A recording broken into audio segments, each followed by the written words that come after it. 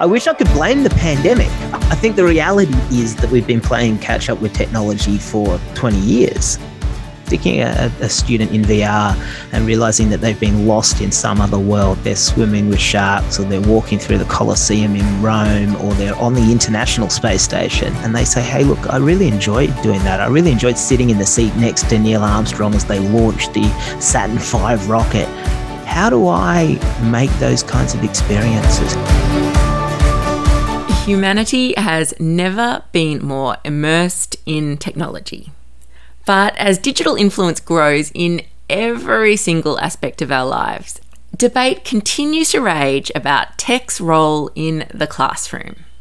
So the first question you might ask is, why would we use this technology? Why are we going to bother?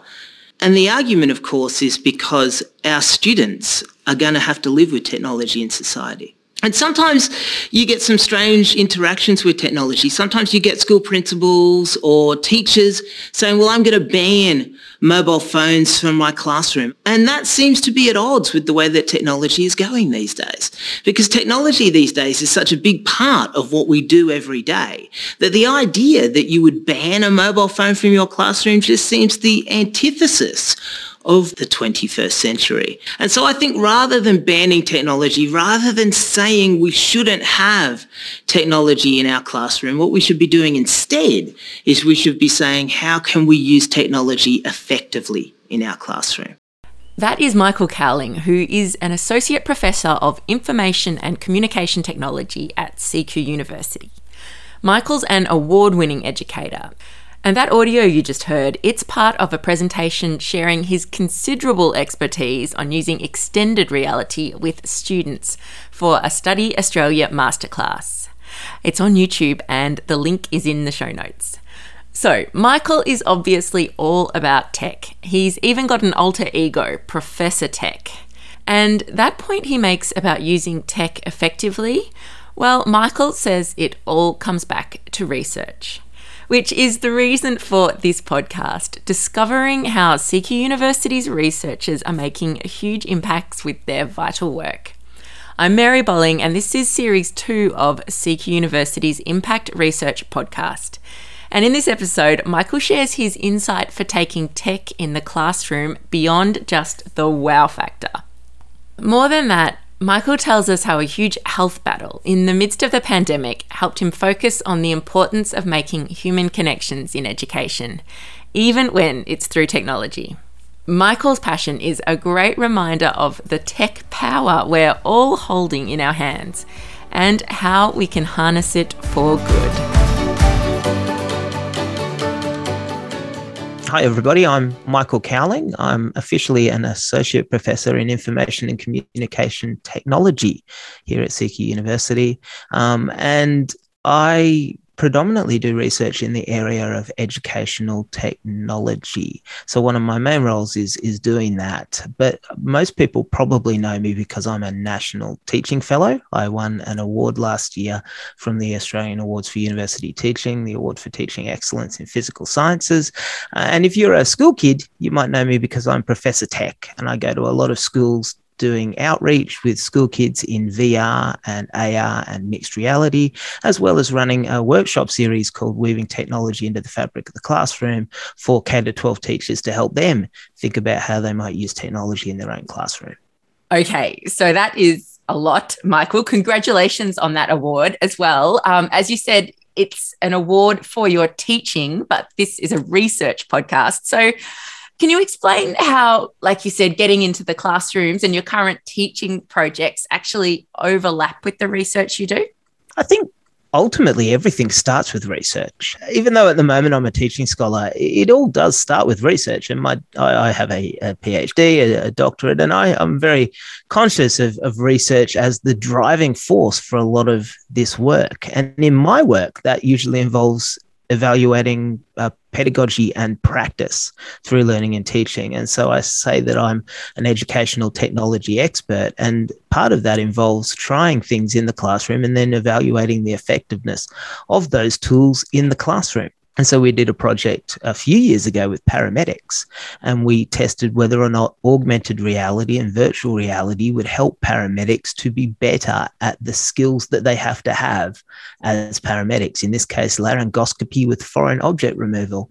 And the end result was that, yes, they are better as paramedics if they get the opportunity to use this tool to practice those skills. That is a great example. And yes, you want your paramedics to be as good as that as they can be. So great to hear. So let's talk about the technology. We keep hearing that humanity has never been more plugged in. We're more connected than ever. And if that didn't feel real to anyone before 2020, I think the pandemic definitely took our reliance on tech into overdrive. But in your space, in schools and in our education systems, is it playing catch up with technology a bit? And if so, does the research tell us why? Look, I wish I could blame the pandemic. I think the reality is that we've been playing catch up with technology for 20 years. And I think it's just because technology moves so quickly. And this is my field. And I watch how quickly technology changes. And I feel for school teachers and academics trying to keep up with technology. I think what changed with the pandemic is that there was no longer any excuse not to use technology. And so the example I often give is that idea of the old-fashioned professor in the tweed jacket with the long beard and the chalk, right, the chalkboard. And up until 2020, he had the opportunity, if he wanted to try and avoid using technology as much as possible.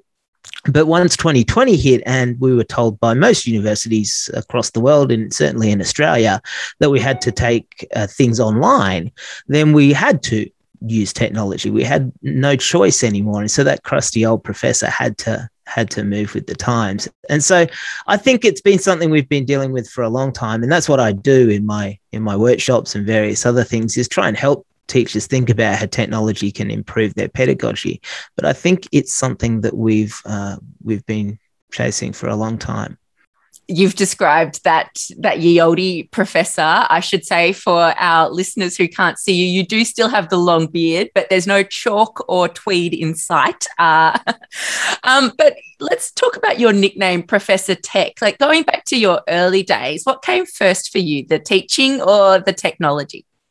It was the technology for me. And you're right, I have the beard. I'm waiting for my wife one year to buy me a tweed jacket with leather patches on the arms as a Christmas present. But yeah, in terms of Professor Tech, it was certainly the technology, right? I mean, I can cast my mind back to that kid in single digits, right? And how passionate he was about technology. And I'm going to date myself here, but with the good old Commodore 64 with the tape drive and the programming in BASIC, and those were things that I was into when I was younger. It wasn't until I got to university that I decided I actually wanted to teach, and I predominantly decided I wanted to teach because I was a research student. I did an honours year, and they said, "Hey, do you want to tutor? And we'll pay you." And I kind of went, yeah, that sounds good.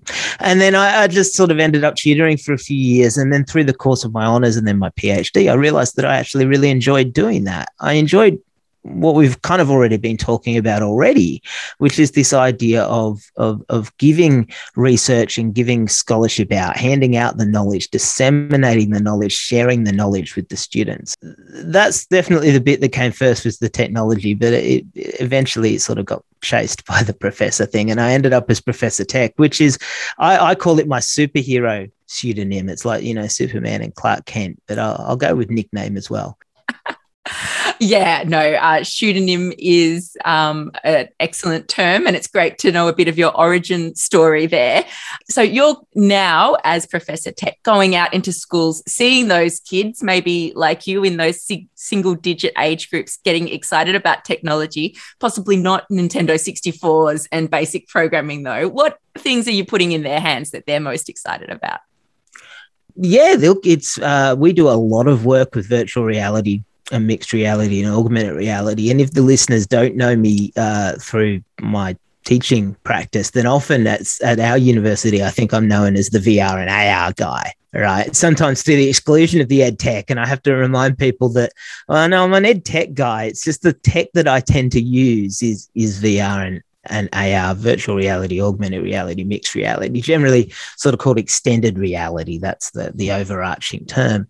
And we do that because it's just such a transformative technology. Kids really see how it can change what they do, and it's so immersive. Sticking a student in VR and realizing that they've been lost in some other world, they're swimming with sharks, or they're walking through the Colosseum in Rome, or they're on the International Space Station.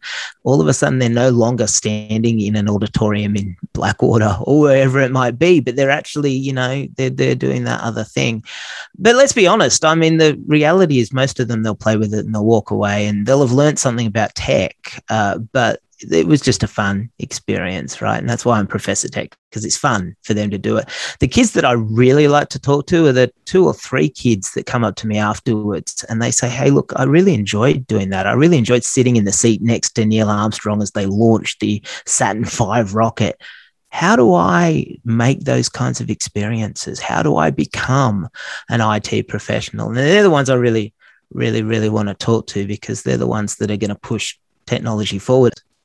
That sounds amazing. And yeah, just so empowering for those kids. But then I guess that's where what you talked about, the evaluation comes in and the research side of your projects. How do you see it? And what does the research tell us about how to connect with more of those kids and get more kids inspired for STEM careers and STEM futures? I think there is a balance between this idea of novelty and newness and this idea of sustained impact. And we see it with the teachers as well. I think a lot of STEM education programs for teachers, K-12 teachers, they push the novelty. They say, isn't this awesome? Isn't VR awesome? Isn't robotics? Aren't drones awesome? They're very cool. And they are very cool. And they're very cool to me in particular as an IT guy. And most of the people that run these programs are IT people. The teachers, they want to know about the pedagogy. They want to know how it can be used in the classroom and whether it's effective in their classroom. And so when it comes down to evaluating things, that we find that that's what they're actually really interested in. They want you to come back and say, with paramedics, yes, these 3D printed tools and this augmented reality app made these students better paramedics, or the work that we do in computer networking by building this model, by allowing students to visualize a computer network using augmented reality, we had a more effective classroom interaction with those students. And we use things like action research and design-based research to do that kind of evaluation and to put those results up. And I think in my discipline, which is educational technology, that's been a bit of a sea change over the last 10 years, right? When I used to go to conferences, they used to talk about the new thing, right? The intervention predominantly. Look at this cool thing that we built. I think the conferences over the last 5 years have started to say, well, it's cool that you built it, but is it actually useful for teachers? Is it more effective than what we currently do? And so I think we've built more rigorous examples of effective practice, evaluate it using research. Okay, that's encouraging then. And yes, sounds very meaningful in a space that is probably exciting by default as well, I'd say. Michael, you talked about everything you're doing, which is a lot, but 2020 for you wasn't just a huge work year. So you have faced your own personal health battle in a pandemic. Can you tell us about that and how that's changed how you think about maybe the themes of your work and your research and how we all learn?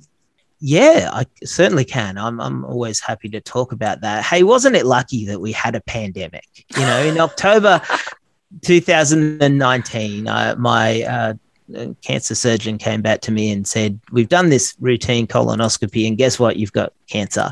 And then a few months later, we had this pandemic and everybody was too busy worrying about the pandemic. And so I had 12 months to deal with that when I didn't have to worry about what was going on because I was staying home anyway, right? So it didn't really make a difference. And maybe it's the engineer in me or the IT guy in me, right? Which is very pragmatic. He told me this and I said, okay, well, what do we do? And he said, well, you do some radiation. I said, okay.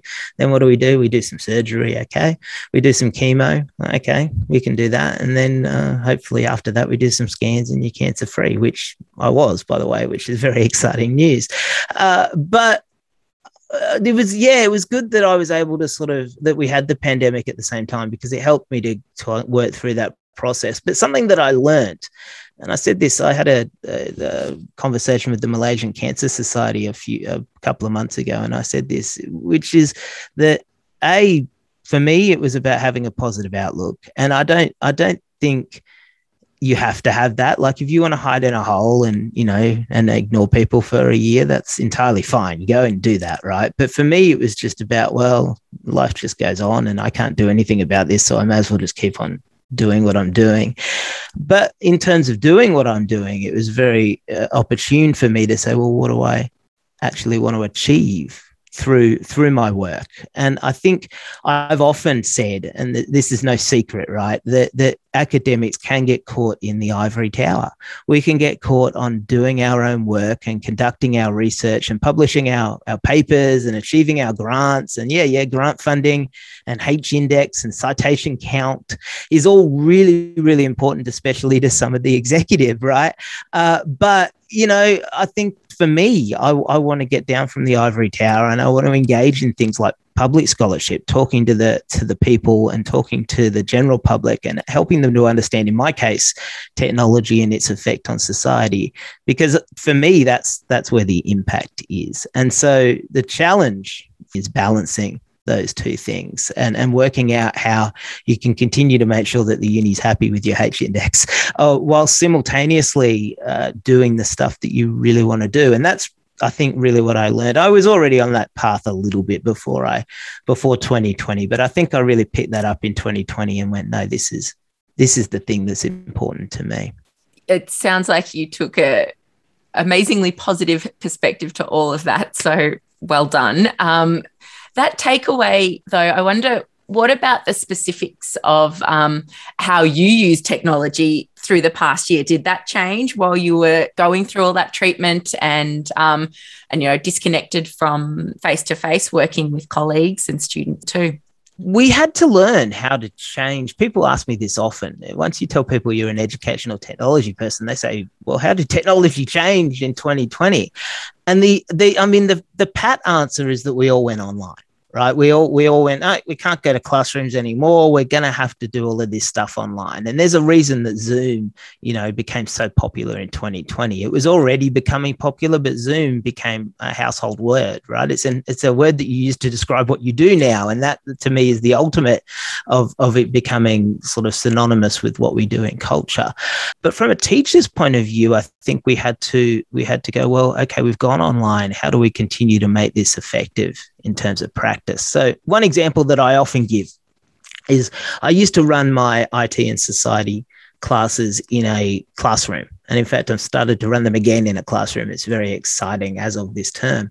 But when I used to run them in a classroom, I used to have the students gather around tables. We had 40 students in the room in Brisbane, and we would gather them around a half a dozen students per table. And then I'd assign them a job to do, and I would get them to talk about that topic, and I would eavesdrop on the tables. And if you talk to good teachers, a lot of good teachers do this, right? They assemble all of the tables, and then you wander around the room quietly and you just listen in and see how they're going and what they're doing. And if you can interject a little bit, then you drive the conversation, you guide the conversation, but you just kind of wander around the room.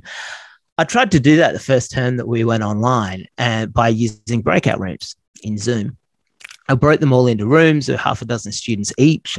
I then sent them away, and then I would drop into the room. As soon as I dropped into the room, all the students stopped talking. They went, oh, Michael's here now. He's going to give us the expert opinion on this. We don't need to talk about this anymore. And so my existing practice just didn't work online. And I had to work out how to change my practice. And in that example, it meant I had to trust the students to talk about it without me eavesdropping, because I knew that as soon as I tried to eavesdrop, they'd all stop talking. And so I would get them to practice do it without me eavesdropping, but I would let them know that I wanted them to bring something back to the table afterwards. They'd pick a spokesperson, get somebody to actually talk to it when they came back to the room afterwards. And that brings a whole host of other challenges, of course, because I won't talk about it in detail, but there's an interesting change in dynamic between 40 students all on Zoom who are all equal participants in the conversation versus the 40 students sitting in the room, where you've got some at the front of the room and some at the back of the room and some that talk more and some that talk less. And the dynamic actually changes quite a lot. So, I mean, my long answer to your question is that we've had to change our practice quite a lot. But the academics that I've seen do it successfully are those academics that are reflective enough to sort of realize that you can't just say, oh, well, now we're online. We've changed the mode. All of a sudden it's online, but we keep on doing what we're doing. And instead say, well, we've gone online. Now, how do we change our teaching practice to suit this? And I mean, that's a good reflective practitioner anyway, hopefully. I can imagine being in the tech space where, as you say, it's constantly changing, constantly upgrading, has made you a very adaptive practitioner. But I know you're very adaptive to the research as well, what you found in your research and research you're aware of. Is there one piece of research that really informs how you teach or changed the way you approached a classroom? Okay, there's the prevailing piece of research in my area, at least, is this idea of digital natives and digital immigrants. And the idea of digital natives and digital immigrants is actually pretty old. It was pioneered by a guy called Mark Prensky in 2001. So it's 20 years old this year, I guess. And Prensky said that basically, if students were under a certain age, then they were digital natives and they were au fait with technology. They were very good at technology. And if they were over a certain age, then they were digital immigrants. And even if they could learn how to use technology, they would never be as good with technology as the younger generation. And for 20 years, people in my field have been fighting about Prensky's work, right? They've been saying this is very generational and I'm an immigrant, but I take offense at the fact that Prensky doesn't think I'm as good at technology as the young people. And then conversely, and this is the really interesting bit, I think we've realized that students that are younger, those younger people, even though they're good at technology, and they totally are, like I'll talk to teachers and I'll talk to parents and they'll talk about their 2-year-old and he's better at his iPad than they are, and things like that. So they're certainly good at technology, aren't necessarily good at the types of technology that suit our learning experience, right? So they're great at Facebook, they're great at Instagram, they're great at TikTok, maybe really, really good at playing Minecraft or Roblox or something like that, but maybe not so good at actually using technology for learning. And so for me, the work that's still going on, and we're still doing it 20 years later, is the work where we have to kind of understand that technology use is much more granular and much more nuanced than we actually give it credit for. And I raise that because I think most of the people that are listening will go, well, yeah, I assume that kids are awesome at technology. And when you find out that they're not, or that they are, but only in certain contexts, then you can moderate and change your practice to suit that kind of cohort. But look, in terms of new scholars, David White does a lot of work at Oxford University with digital visitors and digital residents, which is probably worth engaging with. We're still doing some interesting work in this space. I know that some academics here at CQU are thinking more about this idea of digital literacy as well. One piece of your research that jumped out at me from a few years ago was a work looking at educators engaging students on Twitter. What's the today equivalent of that? Are there education designers out there creating classrooms in Roblox or something like that? Yeah, all sorts of that kind of stuff. So the Twitter work is ancient. Well done. So that was a long time ago comparatively, but it was, I think the interesting thing about the Twitter work is that it was about giving students a mechanism for informal feedback in the classroom, right? So how can you provide feedback to the lecturer that you're struggling with a particular concept, that you want more clarity on a particular concept? And way back then, we said, well, why don't we get them to send a tweet, and why don't we put those tweets up on the screen as the lecturer is lecturing, so that we can use those to modify our teaching practice in real time as we're actually teaching. Didn't work out so well. Tweets weren't a good target, really. They were a little bit public. It didn't work very well. But interestingly, now that we've all gone online and now that we're using Zoom and all of these kinds of things, we've had another opportunity for this kind of informal feedback.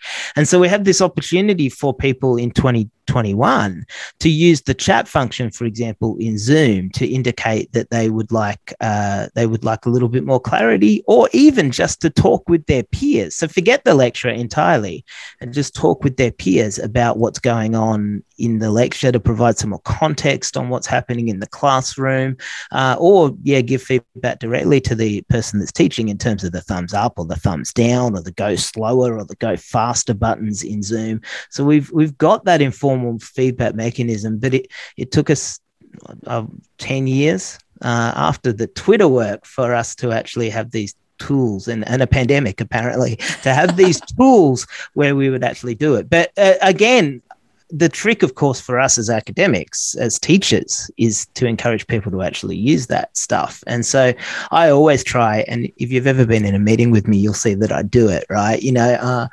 encourage that kind of informal water cooler kind of back channel conversation during a meeting. So people probably think that I'm not paying attention. But what I'm actually trying to do is engage people in some extra conversation, some informal conversation, so that we can deepen what the vice president research or whoever it might be is actually saying. Got it. Obviously, CQ University has a big role in educating the next generation of teachers who hopefully will all be using tech in the classroom. What's one insight you would love to share with every teacher or education student about how they use tech? Well, let me take that in a slightly different direction. I mean, directly to my colleagues and to academics. I wrote a piece for the Campus Morning Mail, and that piece was about how, regardless of whether you're a researcher or whether you're a teacher or whether you're a dean or a deputy dean or whatever it might be, a service person, right, that everything we should do should come back to scholarship. Right, it should come back to that thirst for knowledge, which I think is so important for us as academics. So if you're thirsty for knowledge and you're interested and you're passionate about your area, then you can take that passion into your research and you can take that passion into your teaching as well. And the students will see it if you're a teacher, and the granting authority or people that are reading your papers will see it if you're a researcher, right? Because you're passionate about, in my case, I'm passionate about technology, but we could be talking agriculture, we could be talking farming, we could be talking lots of different stuff that happens here at CQ University, right? Then I think that scholarship can inform everything you do, regardless of whether you're a researcher or whether you're a teacher, how you actually want to then use that scholarship. So this is my call for being a scholar first, regardless of whether you're a researcher or a teacher, or, goodness forbid, a deputy dean or a dean. Great to have a message that's relevant to all of us. Thank you so much, Michael Cowling, Associate Professor of Information and Communication Technology at CQ University. You can follow Michael's work at his website, thecreatelab.com.au. CREATE stands for Collaborative Research and Engagement Around Technology and Education. That website also has links to Michael's LinkedIn and his Twitter, and he'd love you to connect with him. Next week on Impact, a research project that's aiming to keep kids playing sport by challenging parents to behave better on the sidelines. We look at the role of parents in sport and how important parents are in sport, but we also look at some of the things that parents might be doing that may be affecting children's enjoyment of sport and also affecting whether they stick around in sport. Look for that episode with Dr. Cassie Dittman next Monday, and make sure you're following CQ University podcasts wherever you listen to get our latest episode every week. Thanks for listening to Impact Research Podcast from CQ University, where research makes real impact.